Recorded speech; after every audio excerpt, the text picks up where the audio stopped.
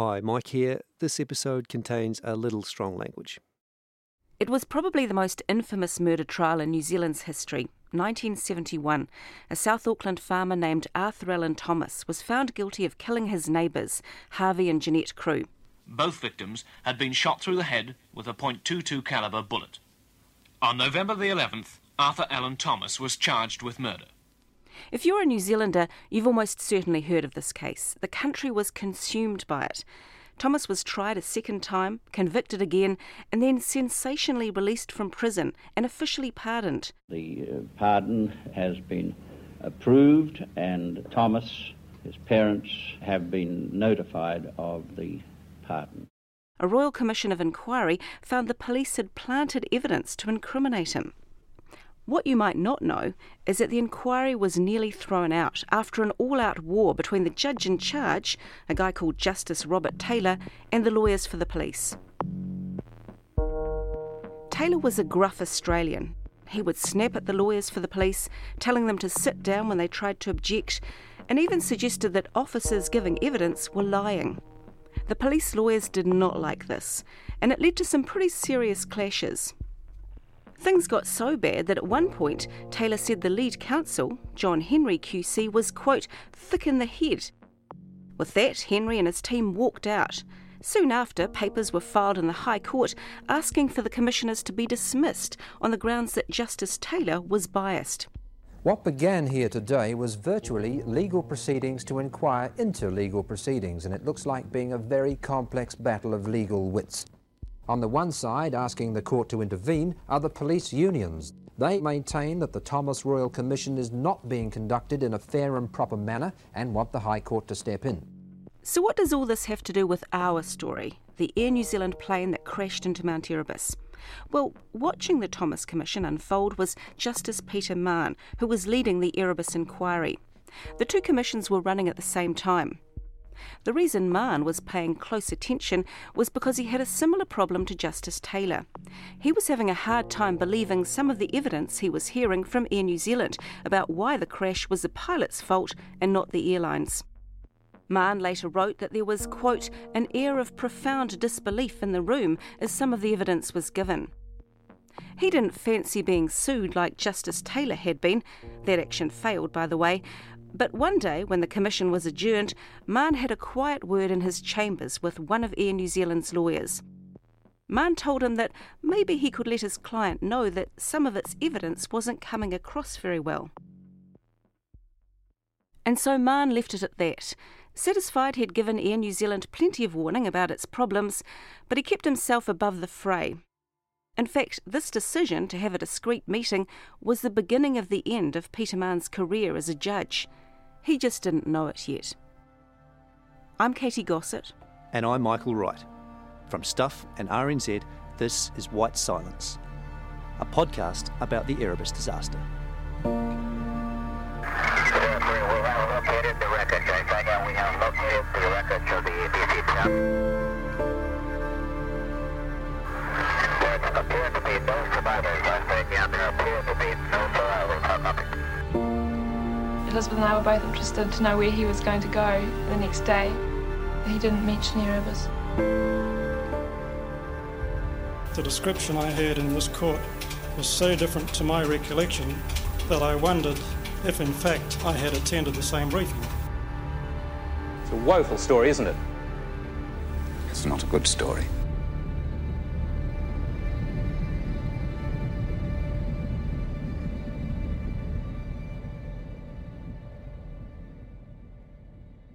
Episode 3, All Hell. It was supposed to be a simple job. When Peter Mann opened the Erebus Commission in July 1980, he thought it would take a couple of months. He'd read the Chippendale report, which mostly blamed the pilot, and figured he would more or less rubber stamp it and move on. Instead, it became a monster. Two bitterly opposed sides emerged and the evidence dragged on and on. Mann's deadline to report back to the government was October, but he had to extend that 4 times to hear everything. When it was finally over, it was 1981. There had been more than 50 witnesses, nearly 300 exhibits, and more than 3,000 pages of evidence. Now, a royal commission isn't a trial. There's no prosecution or defence or verdict, but anyone watching the Erebus Commission could have been forgiven for thinking that's exactly what it was. It was held in a big boardroom at the Auckland Regional Council offices on Hobson Street. Justice Mann, white-haired and lantern-jawed, sat at a long raised bench above rows of lawyers at tables covered in paper. There was a witness box on his right and a public gallery at the back. Stand up, please. When Mann walked into the room, everyone stood up. The only things missing were some wigs and the regalia. Other than that, it looked just like a courtroom. And inevitably in a court, battle lines get drawn. On one side was Air New Zealand and the Civil Aviation Division, the old government air safety watchdog. They argued the crash was the pilot's fault for flying too low without being certain of their position. On the other side were the lawyers for the estates of those pilots and the pilots' union, known as the Airline Pilots Association, or ALPA. They said Captain Jim Collins and First Officer Greg Casson had been badly misled by the airline and shouldn't be blamed for anything. This episode is about the Royal Commission, the evidence that was heard, and how it became a partisan battlefield. But if we tried to tell you about all of it, even just to summarise it, we'd be here for days.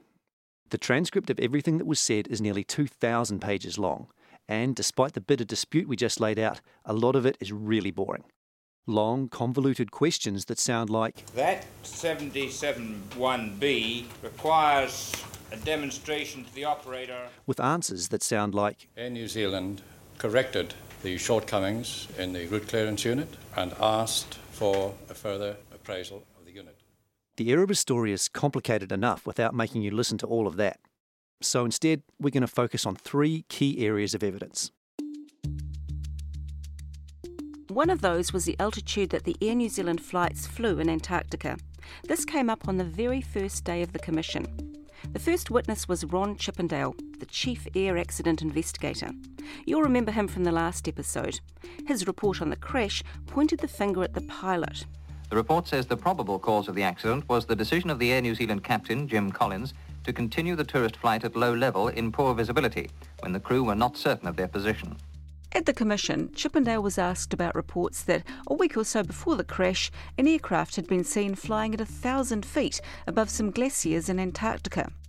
It was never confirmed if this was an Air New Zealand plane, but the rumour had made its way to the airline because 1,000 feet was really low, way under the minimum safe altitudes that Air New Zealand had set for its Antarctic flights, 16,000 feet and one tiny area of 6,000 feet. This was supposed to keep the planes clear of the mountains in McMurdo Sound. But the fatal flight had crashed into Mount Erebus at 1,500 feet, well below those MSAs. Now, that sounds bad for Jim Collins, but it soon emerged that this sort of low flying happened all the time. Other Antarctic flights had gone as low as 3,000 or even 2,000 feet. And the pilots who captained those flights told the Commission that those altitude rules weren't really rules. Here's Captain Les Simpson, who piloted the flight 2 weeks before the crash. 6,000 was an altitude below which flight was prohibited. I would expect it to be stated more in the terms that 6,000 feet is the lowest permitted altitude. However, this left the 6,000 as a rather loose term. Simpson said that it was pretty much up to a pilot and air traffic control to work out between themselves what was a safe altitude. He gave the example of flying into Christchurch Airport from Hokitika on the west coast.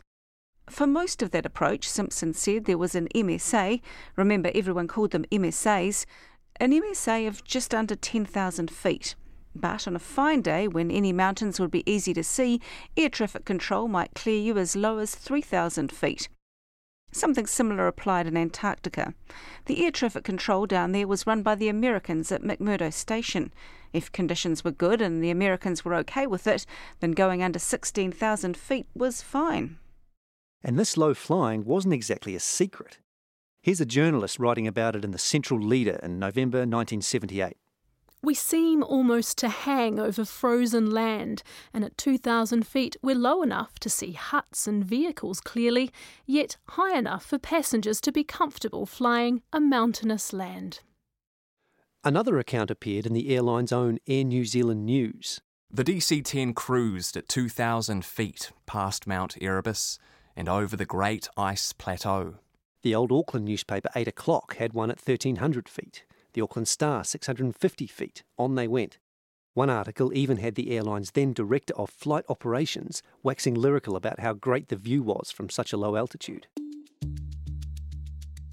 But the one that really mattered as far as the Royal Commission was concerned was one that appeared in a magazine called The Travelling Times in September 1978. It was written by a guy called John Brizendine. Brizendine was the president of the McDonnell Douglas Corporation, which made DC-10s. He was also a friend of Air New Zealand Chief Executive Maury Davis and a guest of the airline on an Antarctic flight in 1977. Brizendine enjoyed his trip so much he wrote a story about it and had it sent to Davis.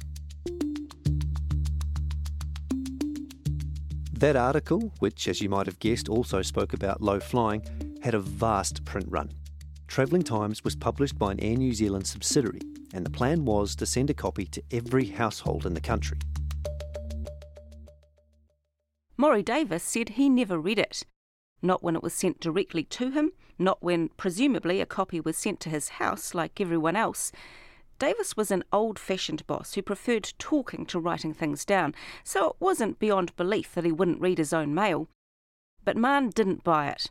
When Davis took the stand, the judge tried, in vain, to get some answers. Were you made aware, Mr Davis, of the arrangements to distribute throughout New Zealand a copy of Mr Brisendine's article contained in the Travelling Times? No, sir. Well, evidently there were 1 million copies printed, and they all referred, of course, to the scenic flight of 3,000 feet. Yes. The only difficulty is that there's not one executive pilot who's testified who will agree that he ever heard anything about them flying under 6,000 feet. I know this. And yet the airline itself was a party to the distribution of 1 million pamphlets advertising that very fact. Yes. No. However, you didn't know anything about that. No, sir. You heard Mann say there that none of the executive pilots who flew planes and had some management position, claimed to know anything about low flying. This was true. Most of them gave evidence early at the Commission, and they put up a remarkably united front. Then, one day, after the Commission had been running for a couple of months, the facade was broken. Captain John Wilson, who wasn't an executive pilot but was a pretty senior guy, said he knew some of the flights had gone low, well under 6,000 feet. He'd heard other people in the office talking about it. This was a crucial admission, because Wilson was one of 2 men who ran the briefings that all Antarctic pilots had to attend before their flights. And if the guy who's prepping the pilots thinks it's okay, well, maybe the pilots will too. I remember remarking in passing at some of my Antarctic briefings that I was aware that some flights had been below 6,000 feet. I assumed it had been done with the prior authority of Air Traffic Controller McMurdo. What Wilson's talking about there is basically what you heard Les Simpson say before. If air traffic control was okay with it, you're all good. Straight after Wilson on the stand came Captain Ross Johnson. He was the manager in charge of the Antarctic flights, and he ran the Antarctic flight simulator training for the pilots. Johnson told the Commission no, 6,000 feet was the minimum, no exceptions. But with his next breath, he admitted to one of the lawyers that he had broken that very rule himself when he flew an Antarctic flight back in 1977.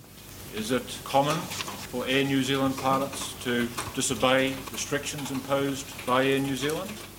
I would not believe so, but... Have you done it before?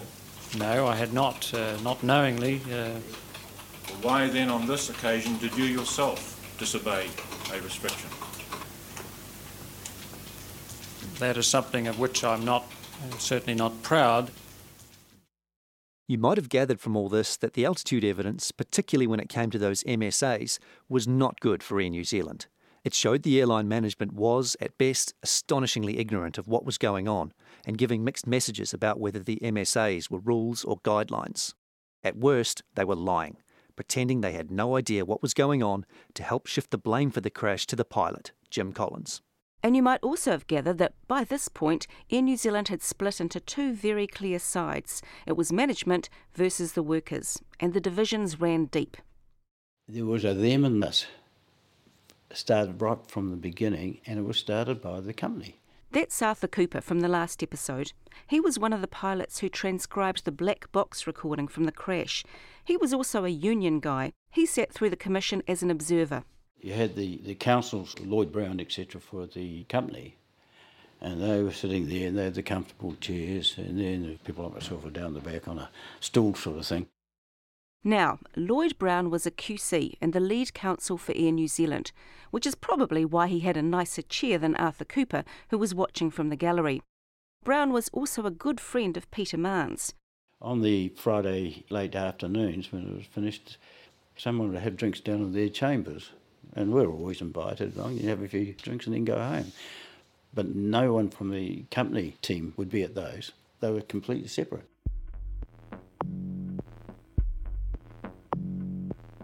But it wasn't just a matter of who had nicer chairs and who was going to whose Friday drinks. The division spilled into the hearings as well. That was the part of the adversarial nature of the Royal Commission. This is Kim Murray. In 1980, he was a junior lawyer at the Commission for the Civil Aviation Division, and he watched as the warring sides made life difficult for each other. It became very difficult for counsel assisting to get hold of briefs of evidence in advance. This was not normal. Usually, at an inquiry like this, everyone gets to see beforehand what each other's witnesses will say, so they can work out what to question them on. Witnesses would go into the witness box and their written evidence would be handed out at the same time. The witness would read the brief of evidence and then be subject to cross-examination by counsel who may not have been as fully prepared as if they'd had the briefs of evidence in advance. Now, Murray said this was at least in part down to the pressures of this particular commission. There was a ton of evidence and a ton of information to organise, but the end result was each side was basically making it as hard as possible for the other to interrogate their witnesses. It was a very intense procedure that went on for a long time and was very adversarial at times and intense. Milton Wiley, Ron Chippendale's investigator from episode 2. He was at the commission as well. He watched on in a kind of awe. The pilots here are this group and the company's this group over here. And they were at sort of loggerheads. So it's hard to believe that they were actually the same outfit. I mean, they're all on the same team. I can't understand. The two sides even argued about the weather in McMurdo Sound at the time of the crash. We touched on this last episode when we talked about clear air whiteout. Remember, this is what is thought to have happened after Jim Collins took the plane down under a low bank of cloud just north of Erebus.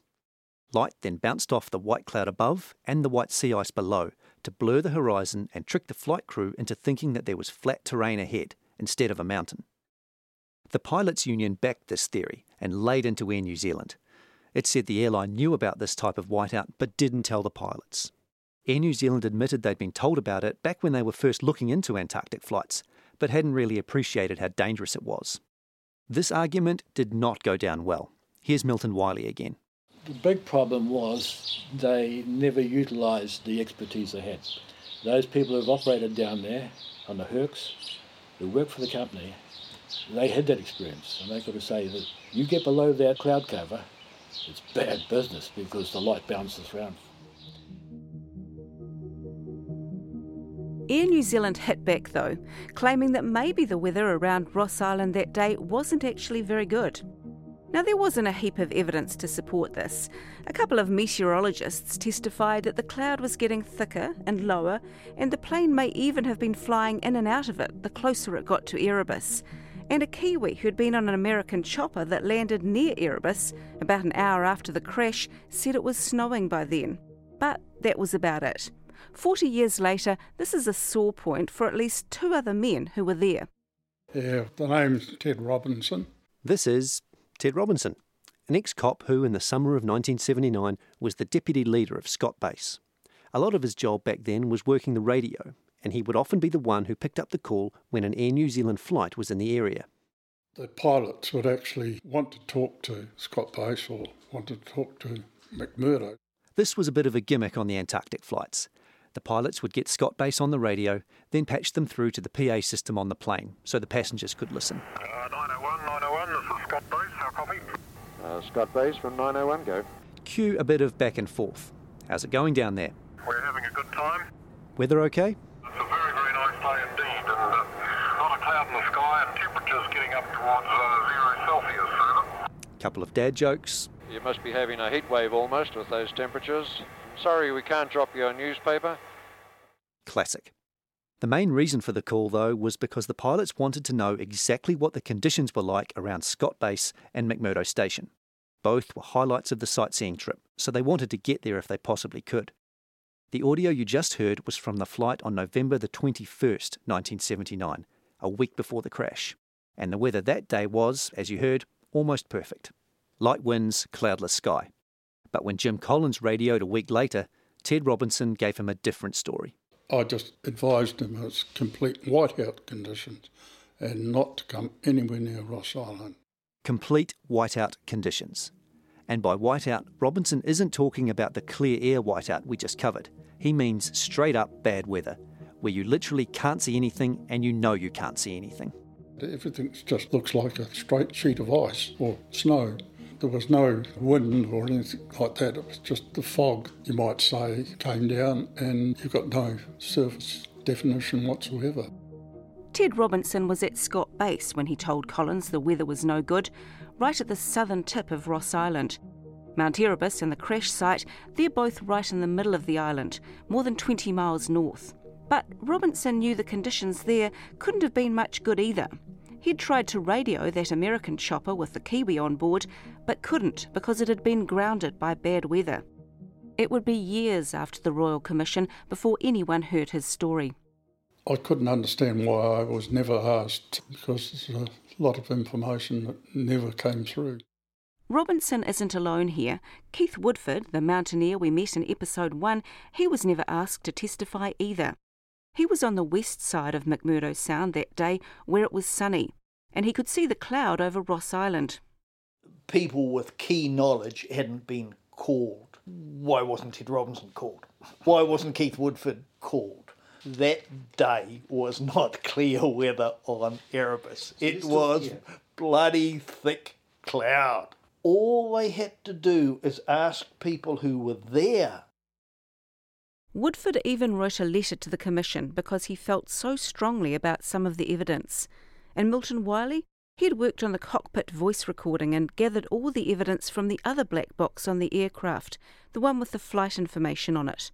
Crucial details about the flight path, speed, altitude. But Mann didn't ask him to testify on any of it. Why did he refuse to take any evidence from me? Well, I heard evidence from every man and his dog who happened to be around. I could have explained that whole thing to him, but he didn't want to know. But back to Ted Robinson. His story raises one big question. Jim Collins was flying straight at Ross Island, and Robinson had told him that the weather there was no good. So why did Collins keep going? Not only that, why did he take the plane down to 1,500 feet? Why would he do that if he knew there was bad weather and a 13,000-foot mountain ahead? I don't think he was intending to come over there. I think he was intending to come well away from Erebus. And this is the final thing we're talking about, the flight path. Again, it's something we touched on in the last episode, so hopefully it rings a bell. This was the change in one of the coordinates on the route the night before the fatal flight. That change shifted the final leg of the flight from a path that went down the middle of McMurdo Sound, i.e. over the sea into the west of Mount Erebus, to a flight path directly over Erebus. You might also remember that this came up in the Chippendale report. That's the one that blamed the pilots for the crash. In that report, it emerged that the route was supposed to go over Erebus all along. It was moved to the west by mistake, then moved back again without anyone telling the pilots, Collins and Casson. But what almost no one outside of Air New Zealand knew was the staggering series of mistakes that had to be made for all of this to happen. The whole sorry saga unfolded when the airline's chief navigator, Brian Hewitt, took the stand at the Commission. You swear by Almighty God the evidence you're about to give before the Commission shall be the truth, the whole truth, and nothing but the truth? I do. Hewitt's story starts in 1977, when no one knew if Air New Zealand's Antarctic flights would be a success or just a one-off. Back then, the flight path went over Mount Erebus, and the final waypoint, where the plane turned around and headed back north, was at Williams Field. That's the ice runway near McMurdo Station and Scott Base. It's only a couple of miles away from both of them. In late 77, the waypoint was moved from Williams Field to a radio beacon in the area. The following year, more Antarctic flights were approved, and they were starting to look like a regular thing. So Air New Zealand formalised them a bit by putting the flight plan into the company computer. To do this, one of Brian Hewitt's jobs was entering the coordinates of each waypoint along the route, so a latitude and a longitude for each one.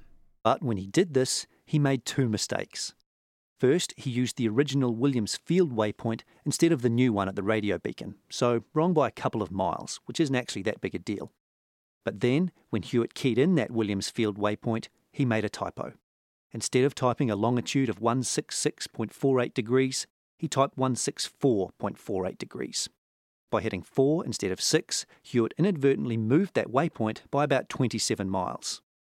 From a point at the southern tip of Ross Island to a random spot west of that, in the middle of McMurdo Sound. Once Hewitt made this mistake, no one noticed. He didn't pick it up when he checked his numbers, and the error stayed in the flight plan through all the 1978 flights and into the 79 ones. And hopefully this is all now flooding back to you from the last episode. The main reason for this was because once the flights got to Antarctica, the weather was almost always good, so the pilots veered off course to check out the sights. They never actually flew to the final waypoint to see where it was. That all changed after the Antarctic flight of November the 14th, 1979. That was flown by Captain Les Simpson, who you've already heard talking about the altitude rules. Les Simpson plays a crucial role in this part of the story, so we're going to step away from Brian Hewitt for a minute and focus on Simpson's testimony. Now, quick heads up, this is also the most complicated part of our story, so if there was ever a time to really concentrate, it's now. If you don't quite follow this, go to the White Silence page on the Stuff or RNZ websites. There's an explainer of all of this there. Okay, so Les Simpson, Jim Collins and Greg Casson and a couple of other pilots all attended the same briefing for their Antarctic flights on November the 9th, 1979. At the briefing, there was a copy of an Antarctic flight path on a table, and this flight path had Brian Hewitt's typo in it. Any of the pilots could look at it, and several of them did, including Simpson. He told the Commission that when he did this, he looked at the coordinates for the destination waypoint and made a mental note that it was out in the water, well to the west of the whole McMurdo Station Scott Base area. He guessed the distance at about 10 miles.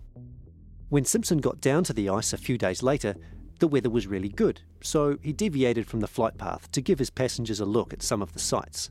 Then he headed over to McMurdo Station and Scott Base, and as he got near, he was, quote, somewhat surprised to see the cockpit computer telling him he was more than 20 miles away from the destination waypoint. This was quite a bit more than the rough 10-mile estimate he'd made earlier. Initially, Simpson thought there might be something wrong with the computer, but he double-checked and the computer was right. The waypoint was about 27 miles west of McMurdo Station. The irony here is that Simpson had actually picked up on Brian Hewitt's typo, the 164 instead of 166. He just didn't know it. He was just surprised that his guesstimate was so low. And this was the start of that fateful final change to the flight path. Because when Simpson got back to New Zealand, he made a call to Captain Ross Johnson, who was in charge of the Antarctic flights and who you also heard from earlier in the altitude evidence. During that call, Simpson said he told Johnson about this disparity, that he'd been surprised that McMurdo Station was so far from that destination waypoint, 27 miles. He suggested to Johnson that other crews should be told about this, so they weren't taken aback like he was. It wasn't a huge deal to Simpson, it wasn't even the main reason he called Johnson, but he did think it was worth mentioning. Ross Johnson had a very different recollection of this phone call.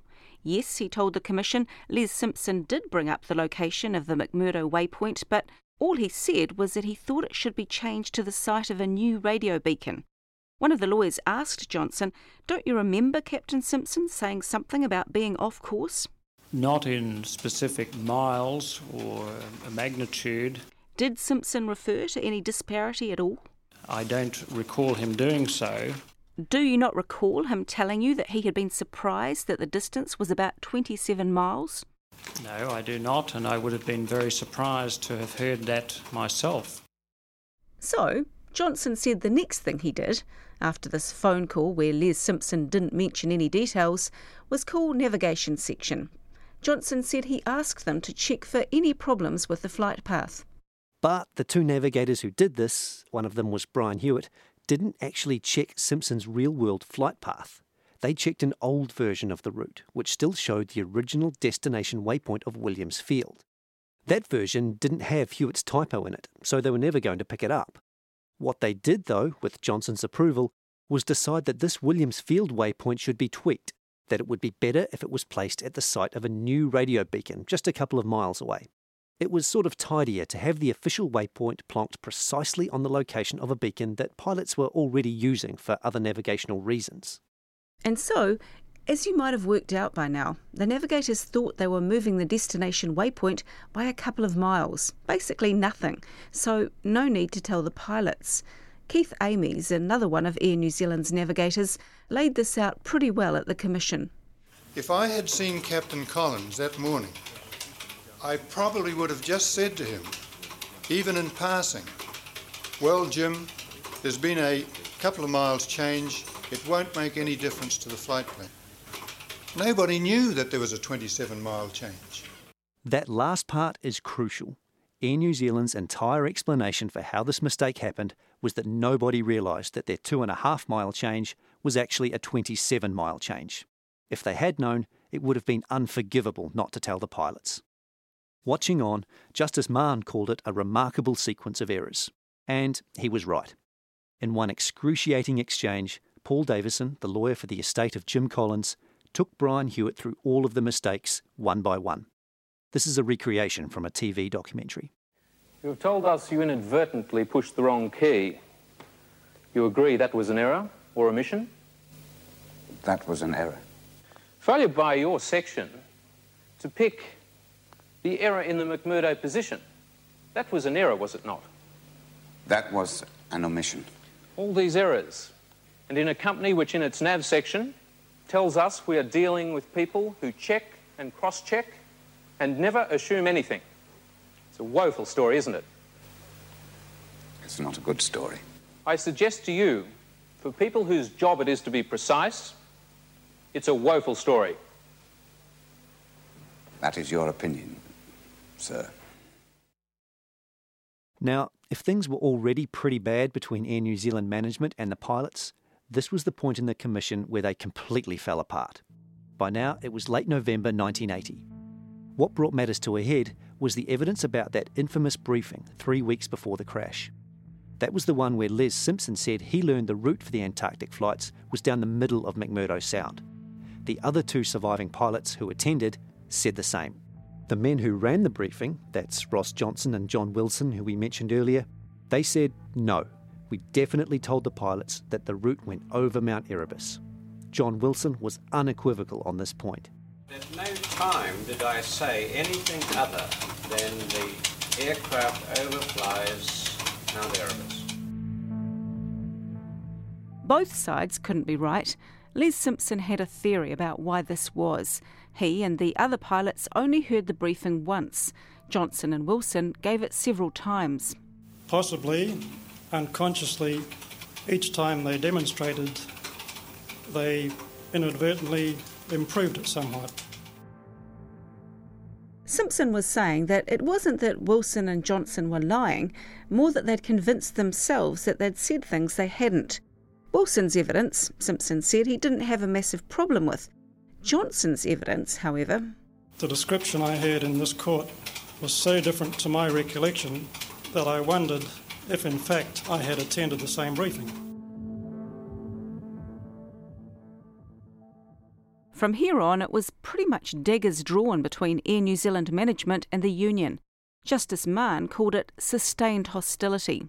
It was about this time that he met the Air New Zealand lawyer in his chambers to pass on his concerns that some of the airline's evidence was looking a bit sketchy, a decision that would cost him dearly. Arthur Cooper was also bothered by what he heard. Remember, Cooper was a union guy and pro-Collins, but he was also an Air New Zealand employee, and he had no desire to see the company become a laughingstock. The case for the company was getting, shall we say, fractured. It was starting to become a bit of a joke. Cooper and a colleague decided to go and see their boss, Chief Executive Maury Davis. Cooper wanted to warn Davis that the company was looking bad and also suggest that he send someone to attend the hearing every day and keep Davis updated. The problem was I couldn't get the message over. As soon as I started to say something, Murray would start off, look, there's big games being played here, boys, sort of thing. Cooper thinks Davis was hinting at just how high the stakes were here. Air New Zealand was a government-owned airline, and it could be on the hook for a whole lot of money if it ended up taking the rap for the crash. That was why Davis wasn't interested in what he had to say. After 40 minutes, I never got the message across. And so we left there, and I said to Pete Rose, I said, what did you think of that? And he said it was like a nightmare.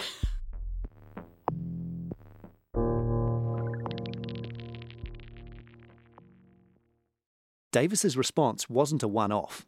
He could be abrasive, especially with the media. He was short and stocky with thick black hair, and he wore glasses with dark, chunky frames. The actor Ian Mune, who would later play him on screen, once said looking at Davis was like looking down the barrel of a gun. So when the chief executive took the stand as the very last witness at the commission, he doubled down and delivered an impassioned defence of the company he had worked for since he was 16. I believe that the planning that went into the Antarctic operation was appropriate to the mission that we had in mind. Some errors occurred. I cannot accept that the company planning activity in the matter of the operation, in principle, was inadequate for the task. You might be thinking at this point that all this is sounding pretty bad for Air New Zealand, and yeah, that's fair. But it's not the end of the story. Because while Air New Zealand had made some serious mistakes, all that evidence still had to be put into the context of the crash. At the end of the commission, the last thing the lawyers did was present their final submissions, sort of like closing arguments, and they all hinged on one question. Did Jim Collins do the right thing? Air New Zealand said no, and their reasons for this boiled down to those three areas of evidence we looked at: altitude, weather, coordinate change. Now, sorry for butting in here, but to tell you about what Air New Zealand said in closing and what the other side countered with, we need to tell you about one more slightly complicated thing. Much was made during the commission of the fact that Jim Collins was flying VMC when the plane crashed. Collins said this on the black box transcript over and over again. VMC stands for Visual Meteorological Conditions, and it basically means that you are flying using your eyes. It means the weather conditions, especially visibility, are good enough that you don't need to rely on your instruments to know where you're going. You can find your way by looking out the window and seeing what's there. When Antarctic pilots deviated from the flight path to check out the sights, they were flying VMC when they did that. The rule on the Antarctic flights was 20 miles visibility to fly VMC, and if you wanted to go low, go under that 16,000-foot altitude rule, you had to be flying visually. You had to be VMC. Now, on Les Simpson's flight, that was no problem. The weather was almost perfect. But Jim Collins, as we know from the weather evidence, was flying toward a thick bank of cloud. And the black box transcript showed that as he approached that cloud, he radioed the American air traffic control at McMurdo Station and was told that conditions were cloud down to 2,000 feet, some snow showers, but otherwise good visibility of 40 miles. OK, got that? Now let's go back to Air New Zealand. They argued that after Jim Collins got that weather update, he made a crucial mistake.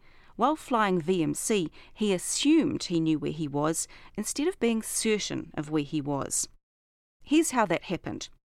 As well as giving Collins a weather update, the American Air Traffic Control said to him, "You can come down to an altitude of 1,500 feet, if you like, on a radar letdown."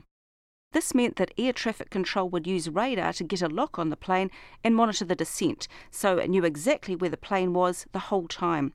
The pilots were pleased about this. It was basically a free escort, so they said, "Yes, we accept your offer."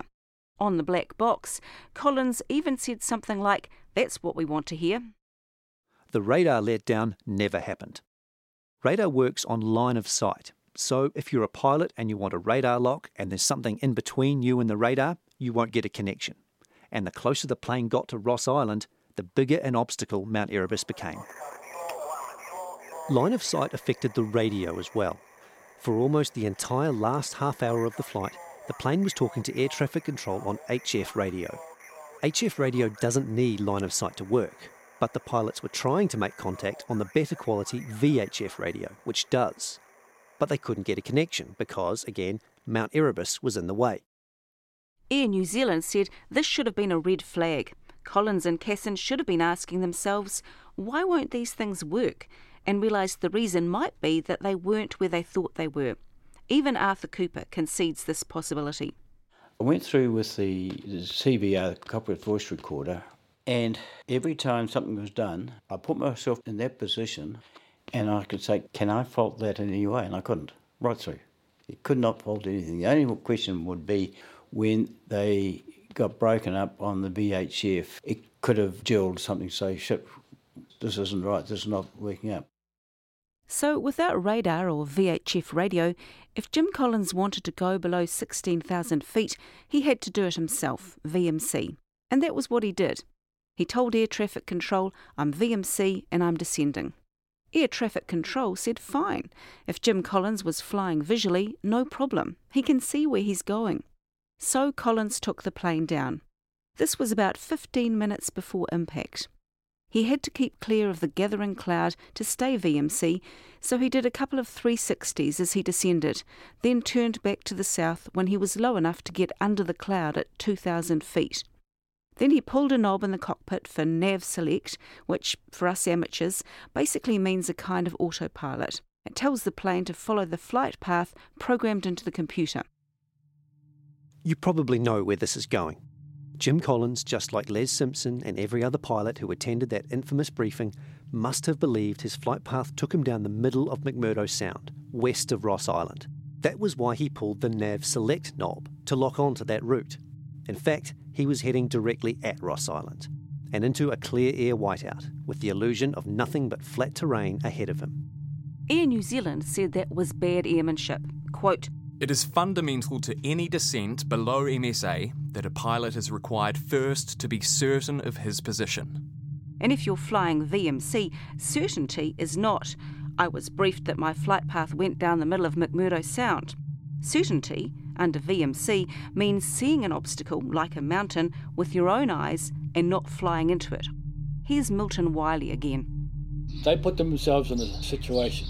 What do we used to say about an expert pilot is one who puts himself in a position that doesn't require his extreme skill to get out of or something like that. Right? He found himself in a situation. He's flying around at 260 knots, which is quite fast, at 1,500 feet, below the cloud base, in an area he'd never been to before, in the vicinity of a 10,000-foot mountain that he knew was there and didn't see, and then he used the area navigation system. That's the nav select function we just mentioned. Then he used the area navigation system to find his way out, not knowing, of course, that it was going to take him through the hill. Now, you have to put those things together and say, would that be good airmanship? Air New Zealand said no. Yes, we screwed up on the flight path change, and yes, we screwed up not telling the pilots about whiteout. But Jim Collins still shouldn't have been misled. If he was going to fly visually, he had to be 100% certain of his position before descending. Thinking you are, and relying on your flight path, isn't good enough. You have to be positive.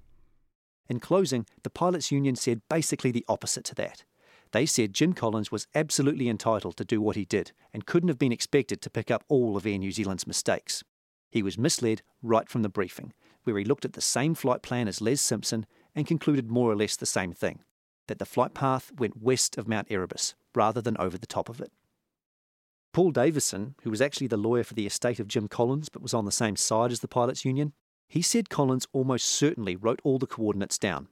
Then, on the night before the flight, Jim Collins sat on the floor at home beside the dining room table and plotted his route. Two of his daughters, Catherine and Elizabeth, watched him do it. They even asked where he was going. They gave evidence at the commission and spoke on TV about it.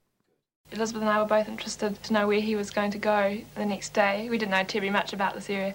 And he said that he was going to come down the left-hand side here, and as they'd fly down this coast, they'd see the dry valleys on the right-hand side, and then continue down the sound. He didn't mention Erebus. So, once Jim Collins got down to McMurdo Sound and got under that cloud, the deception was complete. They were flying into a whiteout that would hide the mountain in front of them. Paul Davison talked about something called the mental set here. This was the idea that the pilots looked at the bits of land they could see under the cloud and convinced themselves it was something else.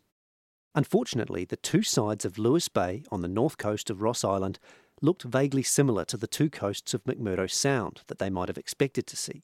And because they hadn't been to Antarctica before and they thought they were in the middle of McMurdo Sound, their eyes and brains told them that's what they were looking at.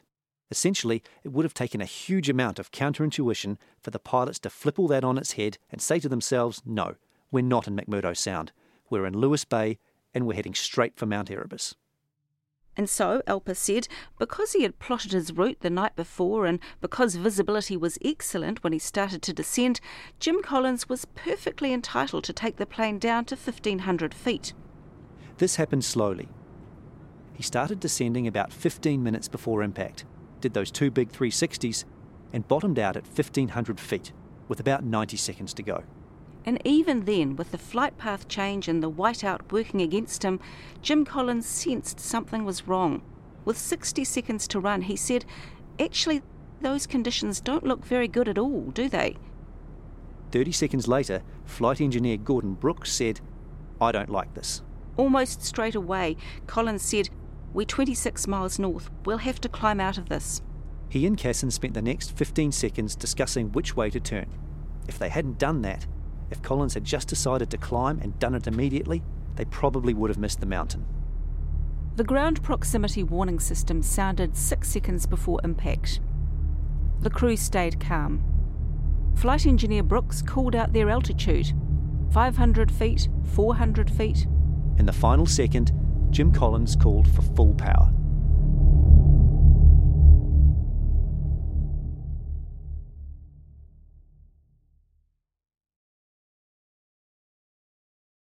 Paul Davison closed his submission. The deception could not have been designed to be more total or absolute as that which led to this accident.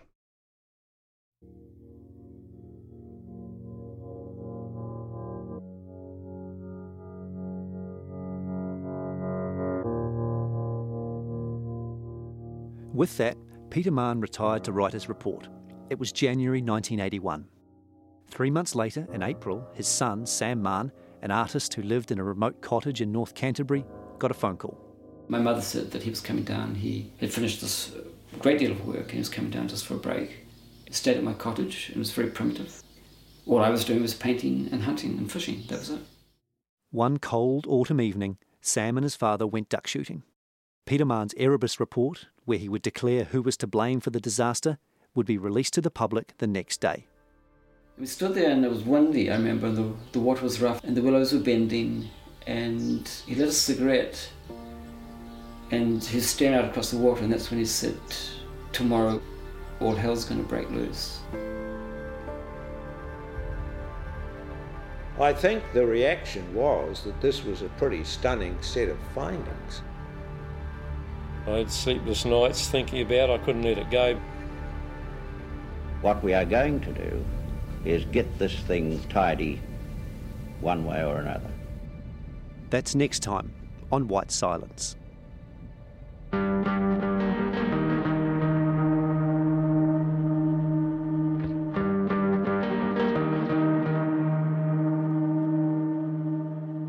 White Silence is a co-production between Stuff and RNZ, written, produced and presented by Michael Wright and me, Katie Gossett.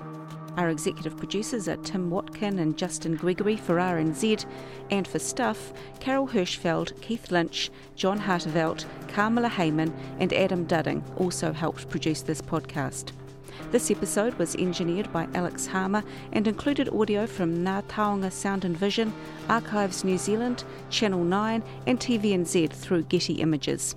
You can subscribe to the full 6-part series at Apple, Spotify, Radio Public, Podbean and other podcast providers. You can also go to the Stuff or RNZ homepages to find details on how to subscribe.